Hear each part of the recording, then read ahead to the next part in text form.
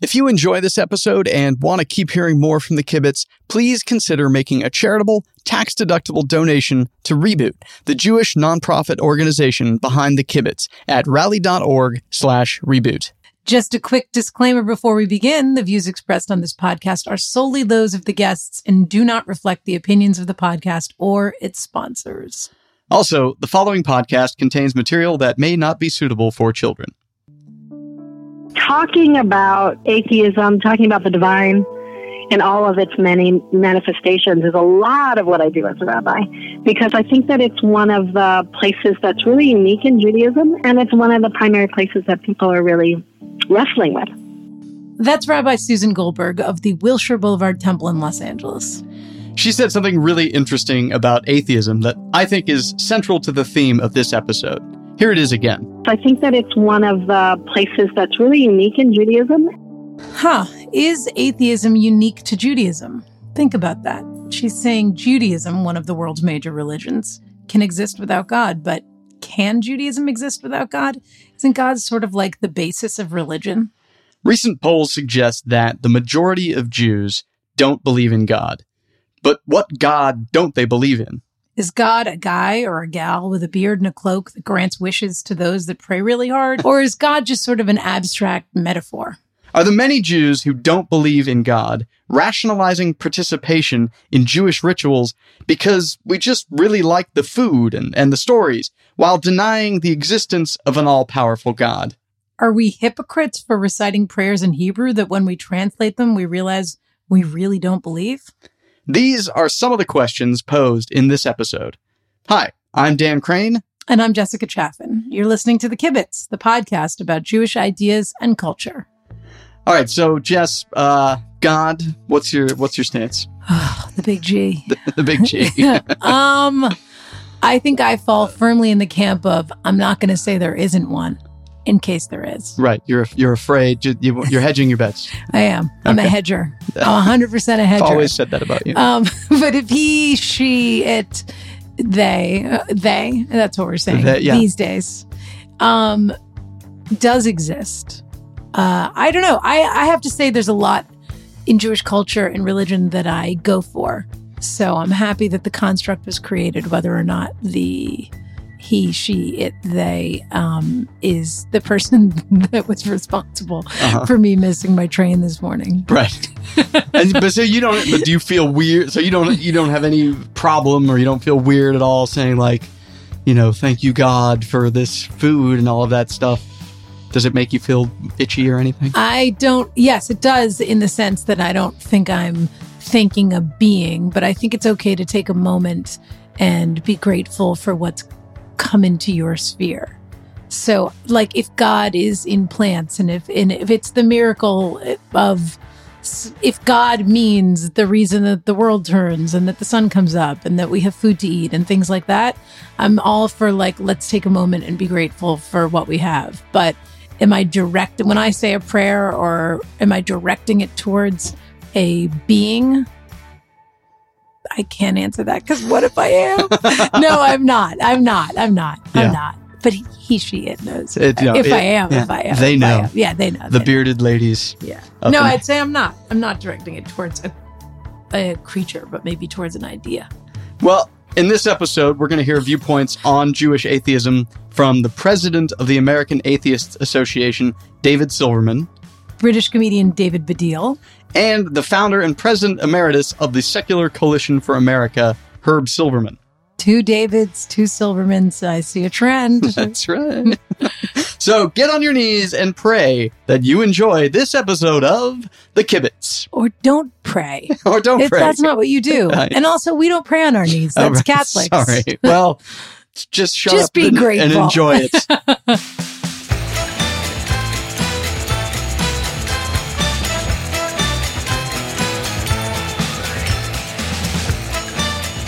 Let's hear again from Rabbi Susan Goldberg of the Wilshire Boulevard Temple in Los Angeles. If you watch the show Transparent, which if you don't, you should, I spoke to a couple of writers and producers on the last season of The Kibbutz. It's a great episode. But Rabbi Susan is the show's rabbinical consultant.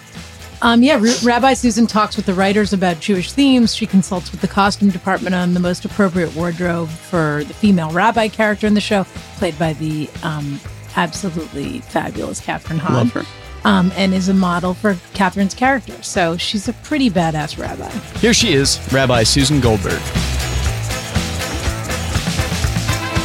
One of the things that's unique about Judaism is that we have really multiple theologies. We have many, many, many, many, many different ways to understand the divine, and they're all within Judaism. And they've changed over the epochs of our history, and some of them are direct contrast with each other.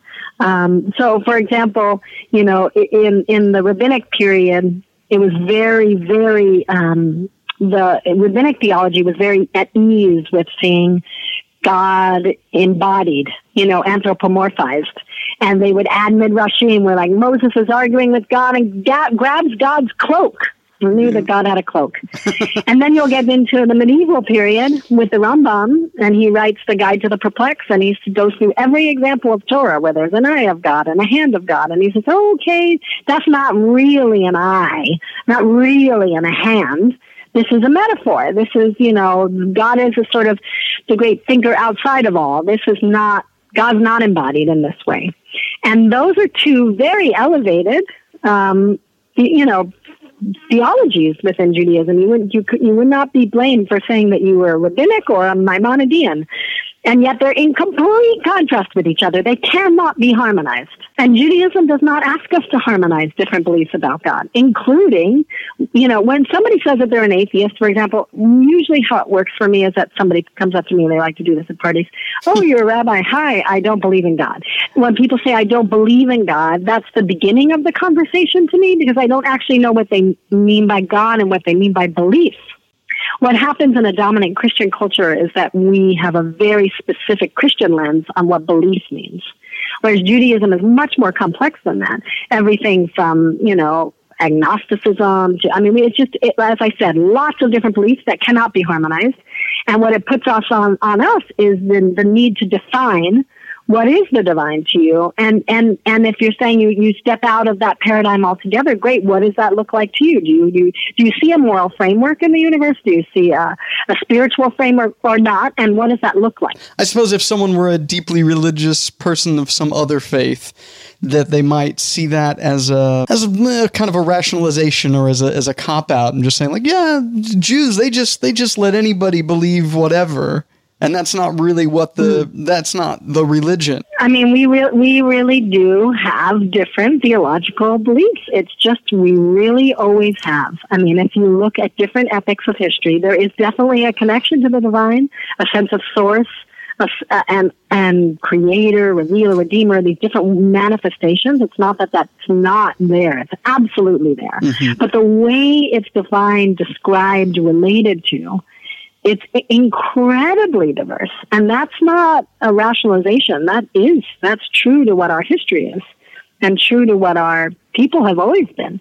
If two people are lighting the Shabbat candles, or three people are lighting the Shabbat candles, and one of them lights the candles in a way that they're thinking, as I light this candle, I have a sense of the Kabbalistic, mystical drama unfolding in the universe and the cosmology at this time. And when I light this candle, it'll bring pieces of the divine self back together. So that's one person. Another person might say, I have a sense of God as creator of all, who created everything and have stepped out of the world, and now we're just here doing it on our own. I'm going to light the Shabbat candles. And the third person is going to say, I have no idea what I think about God, but my grandmother lit the candles, and I'm going to light the candles. The thing that's going to happen in all those three situations is that the candles are going to get lit. Yeah. And that is what we focus on. Now, that's beautiful because it moves us to action and ritual and ethical action. But sometimes what gets lost is that those three people don't get to say what they're coming to it with. Usually, sort of for easier sake, we tend to just not talk about the divine, right. Which is too bad. And now we're going to hear from someone a bit more controversial. His name is David Silverman, and he is president of the American Atheists Association. You may know him as the origin of the rage face, "Are you serious?" internet meme. from an interview he did with former Fox News anchor slash sexual predator Bill O'Reilly. Silverman suggested to O'Reilly, a Catholic, that religion is a scam, to which O'Reilly retorted, I'll tell you why it's not a scam, in my opinion. All right? Tide goes in, tide goes out. Never a miscommunication. You can't explain that. That is when Silverman made his "Are you serious?" face. The tide goes in, the tide goes out. It's worth a Google. Anyway. This seems like a good time to remind listeners that the views expressed on the Kibitz do not reflect the views of the podcast hosts or its sponsors. This interview has been edited 4 times, but I tried to stay true to the essence of what Silverman had to say, and he had a lot to say. With that, take it away, David Silverman. Well, my name is David Silverman, and I'm president of American Atheists and author of Fighting God, an Atheist Manifesto for a Religious World, which is now available. I have been an atheist activist for over 20 years, and I've been the president of American Atheists for 7 years. I'm known as a firebrand atheist. I'm known as the person who is most likely and emphatically will call out religion for the lie and the scam and the con that it is. A lot of people call me a hardliner. A lot of people call me a firebrand. Some people call me militant. I don't like the word militant because nothing I do espouses violence, but I am very firm in my position that all religion is a con, all gods are lies, all believers are victims of those lies, and that we as atheists have the social responsibility to not only call ourselves atheists, but indeed to help those afflicted with the lie of God to come out. The only reason anyone would believe in any God is indoctrination. And that makes it a scam and a con. And we, as good people, have the social responsibility to call that out. I told David that I gathered by his name that he at least grew up Jewish. I grew up in a Reformed Jewish household in Marblehead, Massachusetts, and I went to Hebrew school. I had my first atheistic thought when I was 6 years old. And really, since then, I've never believed in God, and I've never been closeted about that. So I went through Hebrew school as an atheist. I was bar mitzvahed as an atheist. I remember my bar mitzvah very well. I gave a perfect bar mitzvah because my mother made sure that I was going to give a perfect bar mitzvah. This is where I think we get David Silverman's true origin story as an atheist. After I lied to everybody in the stadium, after I lied to everybody in the temple, they all congratulated me and they all told me what a good Jew I was, and they all told me, they all gave me gifts and presents, and I made out like a bandit, and then we had a big party. And that was the first time I realized that people lie from the stage in temple. Here's a good story. And do you have a time constraint? Unfortunately, I told him I didn't. Then he told a very long story about how, while he was away at prep school, his mother paid for 2 years of Hebrew school confirmation classes that he did not attend. At the end of 2 years, he turned in a final project anyway. It was a badly rendered drawing of a hand holding up the earth, which he titled God Holding Up the World. And guess what? He passed, thus confirming to him that Judaism was a lie. Now, it's a story that I can relate to. Being a teenager, questioning everything.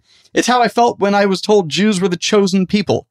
But I grew out of that phase, and I came to a different relationship with the religion and my own atheism within it. It seems David did not. Anyway, I jokingly told David that, in getting confirmed, he must have made his mother very proud. She was very proud because she was a victim of the indoctrination that it's important and imperative to raise your kids in the Jewish religion. And part of that is indoctrinating them into this myth, this lie, that Judaism is actually more than a religion, that Judaism is a people, that you can leave the religion but not the people, that you're a member of the tribe, that you're a member of the Jewish culture. You and I have a Jewish look. Well, can you be Jewish and not have our look? Yes. Can you look like us and not be Jewish? Yes. It's not a Jewish look then. How about that culture of ours? How about matzah brai? How about dahora? How about Varnishkizenkarsha? Well, there's Ethiopian Jews. They don't look like us and they don't have the same culture. Are they Jews? Yes. Well, what if they marry out? Are they still Jews? Yes. Well, what if they adopt in? Are they Jews? Yes. Okay, so you've got somebody with no blood, no ties, and no culture. What makes them Jewish? The only thing that binds all Jews together. There's one thing that binds all Jews together, and that is the Torah. That's it. The religion. Not the culture, not the look, not the attitude, not the intellect, not the background. Nothing binds people who call themselves Jews together except the Torah. And so there's this subset of people, these people who call themselves Jews but are not. And why? Why do people like you and me call ourselves Jewish atheists when we're not Jews anymore? Well, that's because we have still been indoctrinated in many more lies than just the God and the burning bush. We have been indoctrinated into this idea that Judaism is more than a religion. And more importantly, Dan, we have been indoctrinated into the lie that it's important to protect Judaism. That it's important, it's our responsibility to protect the lie of God, to protect the scam. It's our responsibility. If we don't call ourselves Jews, Hitler wins, which is crap, because Hitler's dead and he lost, and it is not our responsibility to pretend to believe the lies that our parents believed, and it's not our responsibility to protect a con and a scam. I was fairly speechless at David Silverman at this point, but the next guest, British comedian David Baddiel, I think he answered this assertion really well. Here's his response. Yeah, but Hitler's not dead. Right. I mean, because there are people out there. I mean, I don't know how famous David Silverman is. I've never heard of him. But I'm a fairly famous in this country Jew. My Twitter biography is Jew because I am out about being Jewish. That attracts Nazis. I mean, straightforward Nazis. People who will post pictures of, Auschwitz at me online or, whatever. So David Silverman could say to the guy in the Gestapo who's put him in the cattle truck, no, you don't understand. Right. I'm an atheist. I've given up the whole Jewish thing. It's really, I mean, I really don't believe in it. And the Gestapo man would still say, here's a pistol on your head. So that's the problem with David Silverman's idea. Yeah. Okay. Because the fact is, as long as there are people, of which there are many, who would consider Jews vermin or would consider that, something needs to be done about Jews, whatever the fuck their religious beliefs, then there's no getting away from it, I'm afraid. In the same way, there's no getting away from being black. The negative reason why you have to continue to propagate an identity is because of racism against that. Racism as a concept, or race as a concept, only really exists because of racism. So that happens to me sometimes on Twitter or whatever. If I'm talking about racism against Jews, people will say, oh, Jews aren't a race. As far as I don't know what the fucking philosophy is about that. There's some kind of bloodline. They're a bloodline. They're not. I don't care. Right. It doesn't matter. What matters is, are there racists who hate us because of our perceived race? Yes, truckloads. So therefore, we have to think of ourselves as a race, and we have to defend ourselves in some way against those people. So David Silverman is wrong.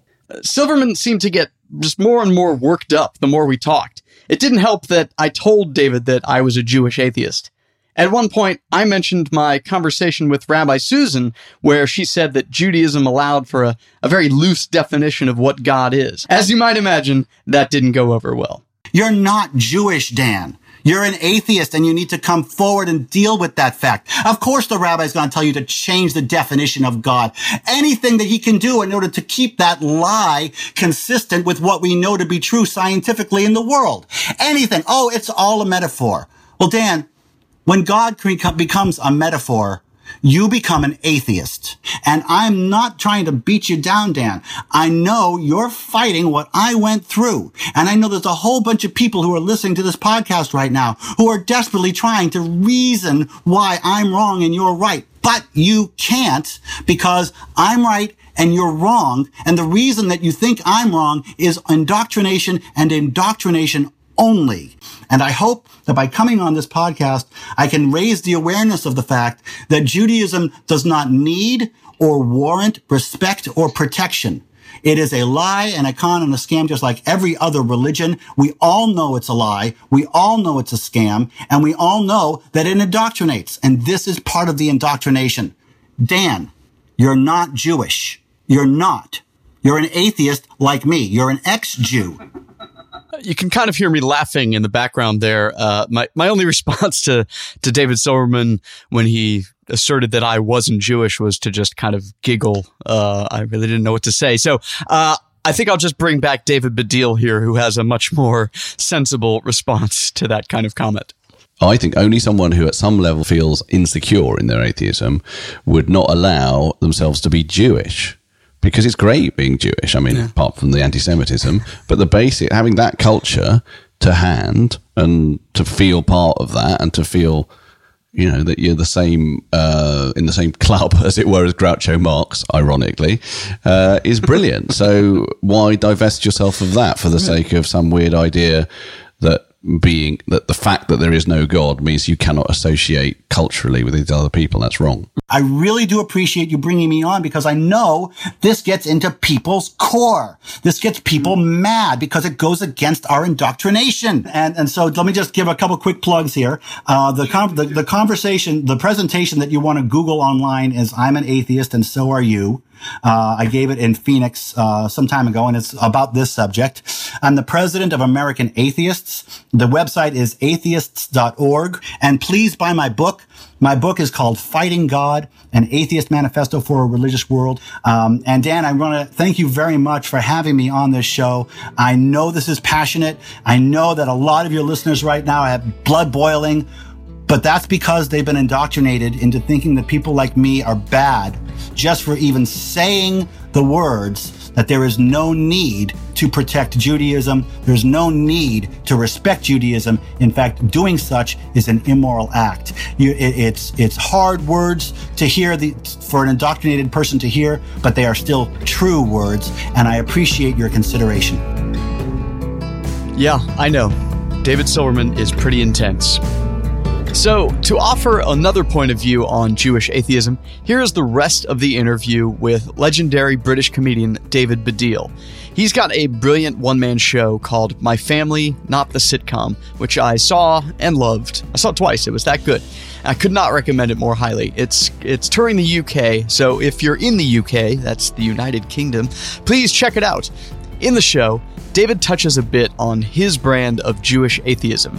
We began our conversation, which took place in the basement of the Playhouse Theatre in London's West End, talking about an interesting moment from his show.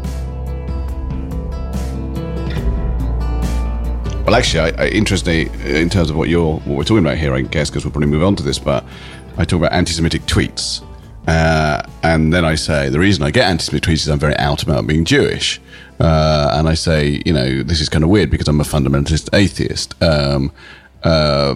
So I'm now doing this joke wrong, but the way it works in the show is, despite being a fundamentalist atheist, I'm very out about being Jewish. And then I say, that is a combination only available to Jews.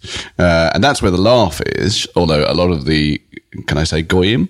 I don't know. I'm never quite sure whether I can say goyim, but probably on this podcast, if anyone can say goyim. A lot of the goyim, they laugh because of the music of it. The way I deliver it, it gets a laugh. But I think only Jews really understand what the comedy is there, because the comedy is just observational comedy, which is that, I think all Jews are atheists. Let me tell you a story that I've told once in the show.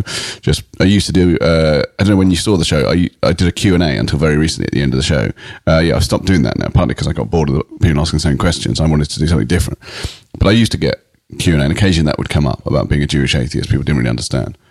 And once I told this story about how I was asked to light the menorah in Hampstead, where I live. It's quite a big Jewish community, and they have a great big electric menorah. You turn it on, you don't light it, you turn on the electric menorah. It's like turning on the Christmas lights, which I also have done in other places. So anyway, I said to this rabbi, I didn't like much, he was one of those frummers who was like unbelievably sure of himself. Do you know frummers are like that?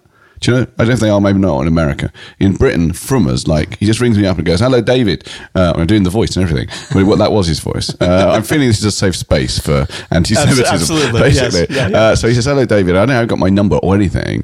He just goes, "Yeah, I've got your number. Do you want to turn on the menorah?" And doesn't explain himself. That unbelievably solipsistic. And I said, "Well, sorry, who are you?" Whatever. I'm Rabbi blah blah. I run the synagogue. Come and turn on the menorah. So I wasn't that keen on doing it anyway. And then I said, I tried an argument that I sort of knew would fail anyway. I said, well, I don't know, I'm an atheist. And he went, yes, so am I. He's the rabbi. Okay. And he just said it completely straightforwardly. Yeah. Because I think the point about Jews, even ones who believe in the religion, as we know, is just a series of codified kind of obsessive compulsive disorders. It's just a way of controlling the universe for people who feel out of control, isn't it? Yeah. It's a series of weird restrictions, 613 of them, I believe, like about turning lights on at certain times or not. It's not really much to do with an actual belief in God. We don't even have a fucking afterlife, which is the whole point of fucking religion, isn't it? That's what religion is for. We don't really have it. Yeah. So I think most Jews are atheists, but the line, I think, gets a bit of a laugh from non-Jews, but gets a proper laugh from Jews who sort of understand that all Jews are atheists. Yeah. You said that in your Q&A that you people were confused by that. I mean, what the question is, okay, so not how are you an atheist, but in what way are you Jewish? That's what people want to know.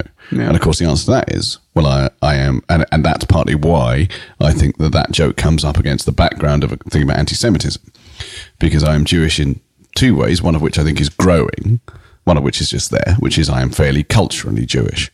So if you ask me, well, that's something else I said, which was kind of a gag, but true enough, which was someone asked me about how you could be a Jewish atheist. I said, well, I don't believe in God, but I do believe in Larry David. And that's true. I am very proud of that tradition in Jewishness, which is incredible comedy tradition and, book tradition and all that stuff. The artistic culture tradition is incredible. I'm really proud of that. I am very Jewish, I think, in my comic outlook, in the way that I hold myself, even in the way that I think. It's all really Jewish. None of that is anything to do with God. And the other thing is, which as I say is growing, is like a resistance and a fighting, a need to fight anti-Semitism, which again is nothing to do with God. I consider my Jewish identity, which I do think is real, to be under threat. And so therefore that can come out more strongly with that in the background. So that's the Jewishness. Yeah. And all that is completely runs on a track with atheism. You can be an atheist and those things can be as strong as you like. Yeah. I was wondering if the menorah story was going to go somewhere this better? direction. No. Somewhere more interesting. But do you participate? I mean, as an atheist, do you participate in rituals? I mean, absolutely. You had a Shiva at, Yeah, we had a Shiva, but I do anyway. We have Hanukkah normally, and we try and do Pesach, although almost always Pesach falls at like a weird time of the year in terms of things like gigs and work and holidays and shit like that. And then it does become quite difficult, I've noticed, to get your non-Jewish wife or my brother's non-Jewish wife to say this is a priority. Yeah. We should do this. And in my heart of hearts, I don't think it is a priority. I want to do it for two reasons, I think. One is there's a kind of nostalgia to it. There's a family nostalgia. We did do that stuff when we were young. We did have it taken fairly seriously when we were young, because I had grandparents on my mum's side who were Holocaust survivors.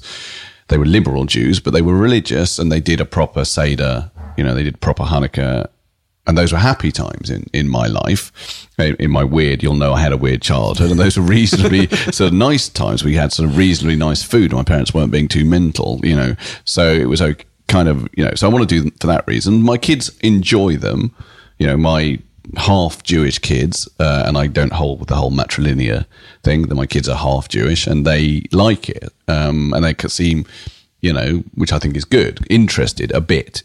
They're interested much more in PlayStations, but they're interested a bit in their Jewish identity. So I am sad when we don't do those things, but again, I don't see them as anything to do with God. I absolutely know that when I'm singing, if you actually, every so often I do think about what I'm saying when I, for example, Dayenu, right? So you sing Dayenu, and occasionally I think, because what we always do, we did this even when we were young, is not do the whole lot. I'm sure you're the same. So if you do it, you do like 4 verses and then you cut to the end. Okay. Yeah, that's what we always do on Seder. Yeah. But it's interesting. That's what I said about obsessive compulsive. Dayenu is, if God had taken us out of Egypt, just done that, it would have sufficed.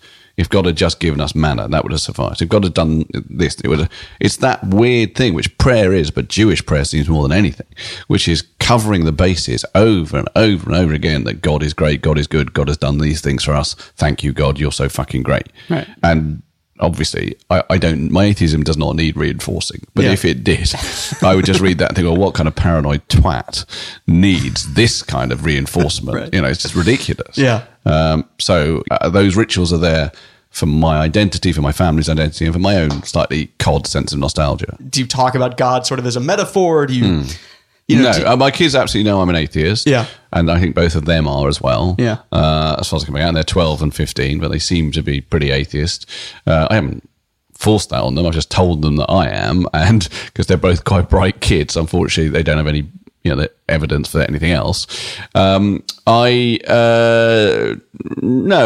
have talked to them about, I guess, historically, what it seems to represent, so the actual history that's being retold, there is one of slaves being liberated from Egypt, and it's, that Jewish thing. I'm not going to say that, they tried to kill us, they didn't, let's eat thing, because it's a dull joke now, but that is what it is. And that's kind of interesting that it is something, it says something about Jewish history, which is that we are celebrating, as ever, survival. That's what Hanukkah is also, survival. And Jews are incredible like that. I mean, that is amazing that Jews have managed to survive when basically their entire history is most of the world trying to kill them. Right. I don't quite know how we've done that. It's a miracle. It's a miracle. It's a miracle, quite clearly. And here, can I just say one thing about that? One more thing about atheism. Please, yeah. Which isn't really to do with Jewishness, it's to do totally with atheism, which is, I consider myself, and this may be arrogant at some level, it doesn't meant to be, but more of an atheist than, say, Richard Dawkins. I've noticed in Richard Dawkins, in The God Delusion, he calls himself a 9 out of 10 atheist. I'm not entirely sure why. There's some kind of weird philosophical construct. I am a spinal tap 11 out of 10 atheist. I mean, I absolutely, totally know that God doesn't exist. I don't believe that God doesn't exist. I know God doesn't exist. I know I am turning to dust when I die. I know. Do you want to know why I know more than anything? I mean, apart from all the evidence, everything else. Do you want to know why I know? I think if you know that God doesn't exist and therefore have no threat from, like I think Richard Dawkins has got, because he grew up as an altar boy, he's got a slight bit of that in his throat that he's constantly trying just in case. trying to cough up, as it were. But if then you can recognise something about religion, which again David Silverman clearly can't, which is it has a lot of poetry and magic and tells you stuff about what you need to be human. It does, and I think it's, you can let yourself listen to that. It's kind of interesting and beautiful stuff in the Bible and all that kind of stuff. It's just wrong. It's wrong, but it's still really beautiful, and humanity is often wrong and still beautiful. Sure. This is how I know how God doesn't exist, which is that I was doing The Infidel, which, as I say, is a film about religion, and in my opinion, quite positive about religion. And then Omid Jalili, who is a Baha'i, and Baha'i is kind of an interesting religion from that point of view. I don't know if you know, but Baha'is, they believe that all religions have value and are chapters in the same book. And so he's a religious person, but in a kind of very slightly hippie way. And he said to me, "Don't you want to believe in God?" When I was talking to him about atheism, he said, "Don't you want to believe in God?" I said, "Yes, that's why I know he doesn't exist." Because it's so fucking clearly a projection of a desire. It's so clear that humanity, frightened as it is all the time by the spectre of its own death and by things it doesn't understand in the universe, would project an image of an all-explaining father figure to make sense of all this and to give their lives meaning and destiny and all the rest of it, that without which it feels awful. Of course we would project that into the sky. Yeah. That's what we do. That's what we do in all sorts of other ways, but all sorts of other things. But that's the number one way in which we make our desire realistic.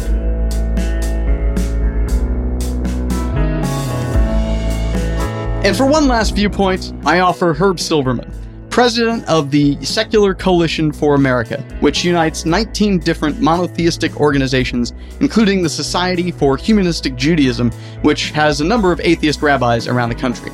He also has an amazing story about his 8-year legal battle in South Carolina's Supreme Court, nullifying the state's religious test requirement to hold public office. He'll tell us about that and a lot more. Oh, yeah. Oh, yeah. Oh, yeah.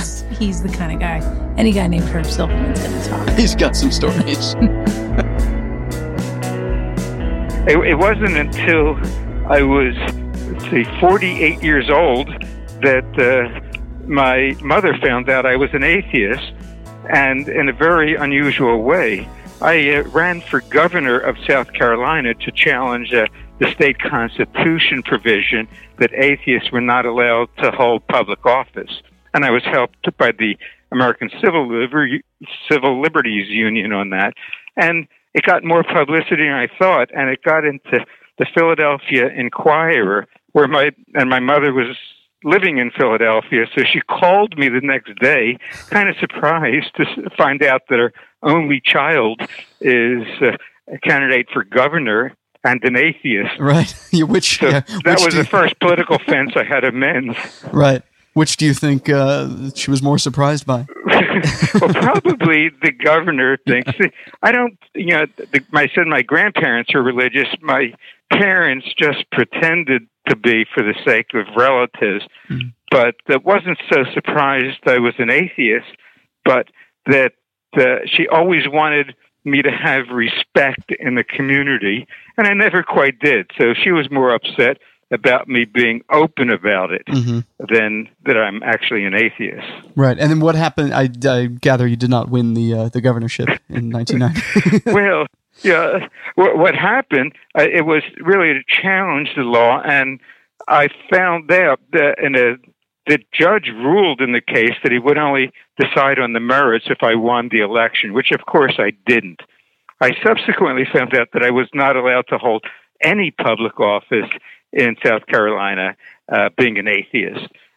So I applied to become a notary public, somebody who stamps documents. That's also an official thing. And I was turned down for that too, because they would have to acknowledge that atheists can hold public office. And it took an 8-year legal battle, which I finally won in the South Carolina Supreme Court, that I could become a notary public. And that nullified the anti-atheist clause in our state constitution. Wow. Well, good for you. And I'm sure you're thrilled to be a notary public now.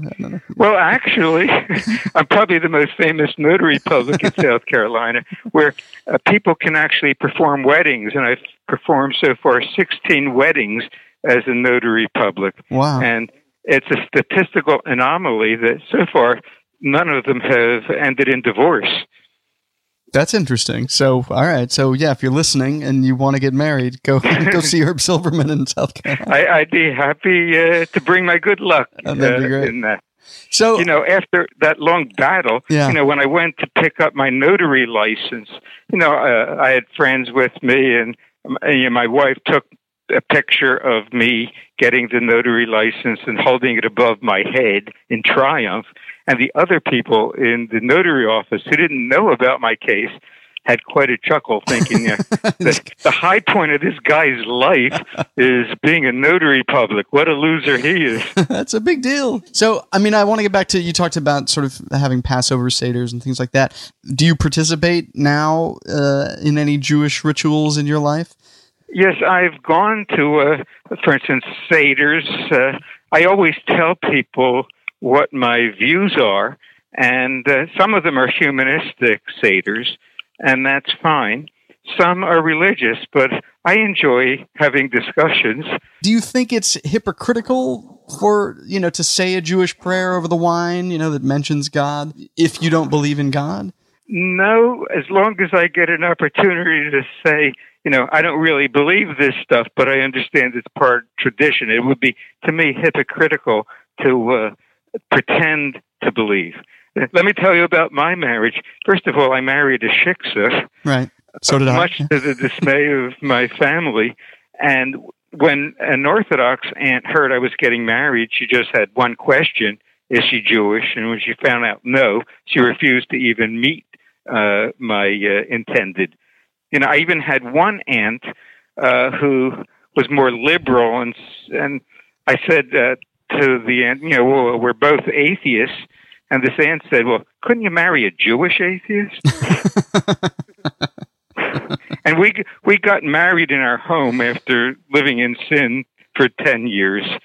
And I did mention God in the ceremony. I thanked God for not existing, because that's actually how my wife Sharon and I got together. It was during my political campaign. She went to hear me speak on my campaign, and she became my one and only groupie, and we've been together ever since. That's great. To me, growing up, my Jewish juices flowed most freely when it was about anti-Semitism. And, some people even say, since you're an atheist, why do you feel so strongly about your Judaism? And I would say that, I didn't want to give Adolf Hitler a posthumous victory by denying my Judaism. Right. So I do think of it as kind of a light in the world, telling who we are, why, and just the anti-Semitism that was around. I came out proudly as a Jew then. Now, the anti-atheism that's around in the U.S. Is why I went from an apathetic atheist to a more activist atheist when I saw the prejudice against atheists. But as long as we're put in various boxes, I want to keep the Jewish box and want a lot of what I used to consider Jewish values to become more universal values in terms of treating others kindly and helping your neighbor, kind of like what all religions claim, but most don't practice very faithfully, shall we say. You have a book out that came out this year that's it's an atheist stranger in a strange religious land, selected writings from the Bible Belt. Tales from the Bible Belt. Is it safe for non-atheists to read as well? Oh, it's safe and hopefully enjoyable for everyone to read. It's a compilation of some of what I think are my best writings that are, because I've written for the Washington Post, Huffington Post, various secular magazines, and I group them topically rather than chronologically, which makes it easy to focus on specific issues. Of course, there's a chapter or two about Judaism as well. Oh, good. But the second book, my first was Candidate Without a Prayer, an autobiography of a Jewish atheist in the Bible Belt. Well, I've read some of your posts online, and you're engaging and hilarious. So I would encourage everybody to read. Thank you, I appreciate that. Do you have? I feel like I read that you have a favorite Jewish atheist joke. A Jewish atheist hears that the best school in town happens to be Catholic, so he enrolls his son. Things are going well until one day the boy comes home and says, "I just learned all about the Father, the Son, and the Holy Ghost." The boy's father is barely able to control his rage. He grabs his son by the shoulders and says, "Joey, this is very important, so listen carefully. There is only one God, and we don't believe in him." That's perfect. All right. Well, thank you so much for taking the time to kibitz with me. Hey, well, I enjoyed kibitzing with you as well. Thank you. All right, listeners. So do you believe in God? What does the idea of God mean to you?